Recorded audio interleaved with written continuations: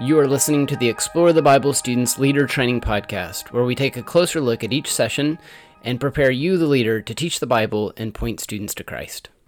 Hey, Drew Dixon here from Explore the Bible Students, back with you to wrap up our study of the first half of Luke's Gospel. We're in session 13. The title of this session is A New Kingdom, and our passage is Luke 9:18 through 27. And our central truth is this: Jesus is the Messiah, and he establishes God's kingdom through self-sacrifice. Jesus in this passage asks the super important question for us that I think we ought to pose to our students as well. Who do people say that I am? Who do the crowd say that I am? And they say John the Baptist, some say Elijah, still others think that you're one of the prophets that has come back from the dead. But Jesus then asks this question, but who do you say that I am? And Peter answers for the rest of the disciples and says, you're the Messiah, you're God's Messiah. And Jesus tells them not to tell anyone about this because we think this is probably because it would have caused him to be persecuted more severely, more quickly, and he had more ministry to do. That's probably the best theory about why he told them not to say anything about this. But then he goes on to give this profound command, right? If you want to follow after me, take up your cross, deny yourself, take up your cross, and follow me. So this is a passage about counting the cost and embracing this new way of life that Jesus is suggesting, that he is saying, this is how you follow God, right? You deny yourself, take up your cross, and follow me. You don't put yourself first. You don't think about your own name and your own reputation and your own influence first, but no, first you think about me and my kingdom. You think about others. You think about what can you give for the good of the kingdom and for the good of other people. That's what it means to follow Jesus. That's what it looks like anyway, to follow Jesus. So some things to point your attention to that are really important here. Jesus' disciples, there's a context note on page 128. It says, how did Jesus' disciples initially respond to his claim that he was going to suffer and die? This is not something we get directly here, but we do see lots of examples of how the disciples didn't get it, right? Peter, initially, when he hears this news, according to Mark and Matthew's Gospels, rebuked Jesus for saying he was going to suffer and die. And we see the disciples later on in the Gospels arguing about who among them was the greatest. And so in this moment, when Peter rebuked Jesus, he was speaking for all the disciples.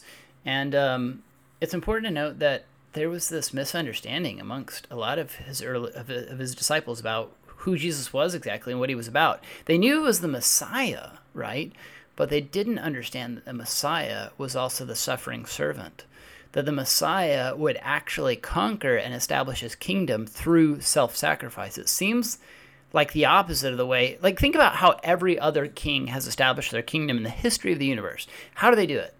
They always establish their kingdom by crushing their enemies, by exerting political power, military power, like they take over somehow, right?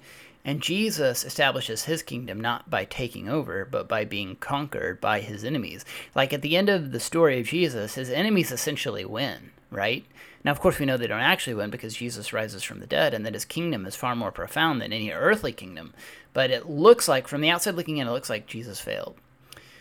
But his suffering, death, and resurrection actually accomplish a far more profound type of salvation than what most people expected. The type of salvation and redemption Jesus offers is so much better than freedom from Roman oppression or some kind of earthly, kingdom. His salvation is far better. So don't miss this point in this session. We still want this kind of, today, we still want that kind of redemption. Like, we want Jesus to make us more influential, more powerful, more loved and accepted by others. When in reality, we ought to be saying, how can Jesus use us to give up our power, our influence, our authority, or to use whatever power, influence, and authority we have to lift others up and to point others to Jesus. So what do we mean when we say that Jesus is the Messiah, and what kind of Messiah is he? This passage tells us a lot about that, about what it is that Jesus saves us from, and what kind of Messiah he is, what kind of Lord and King he is.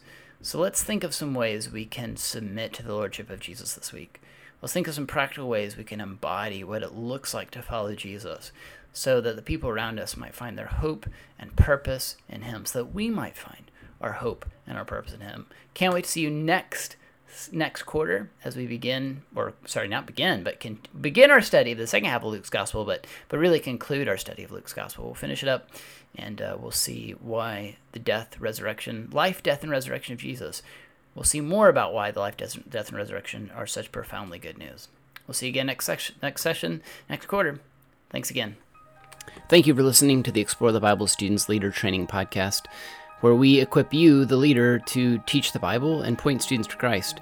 Be sure to subscribe to our podcast on iTunes, Stitcher, TuneIn, or Spotify. You can also find the podcast on ministrygrid.com.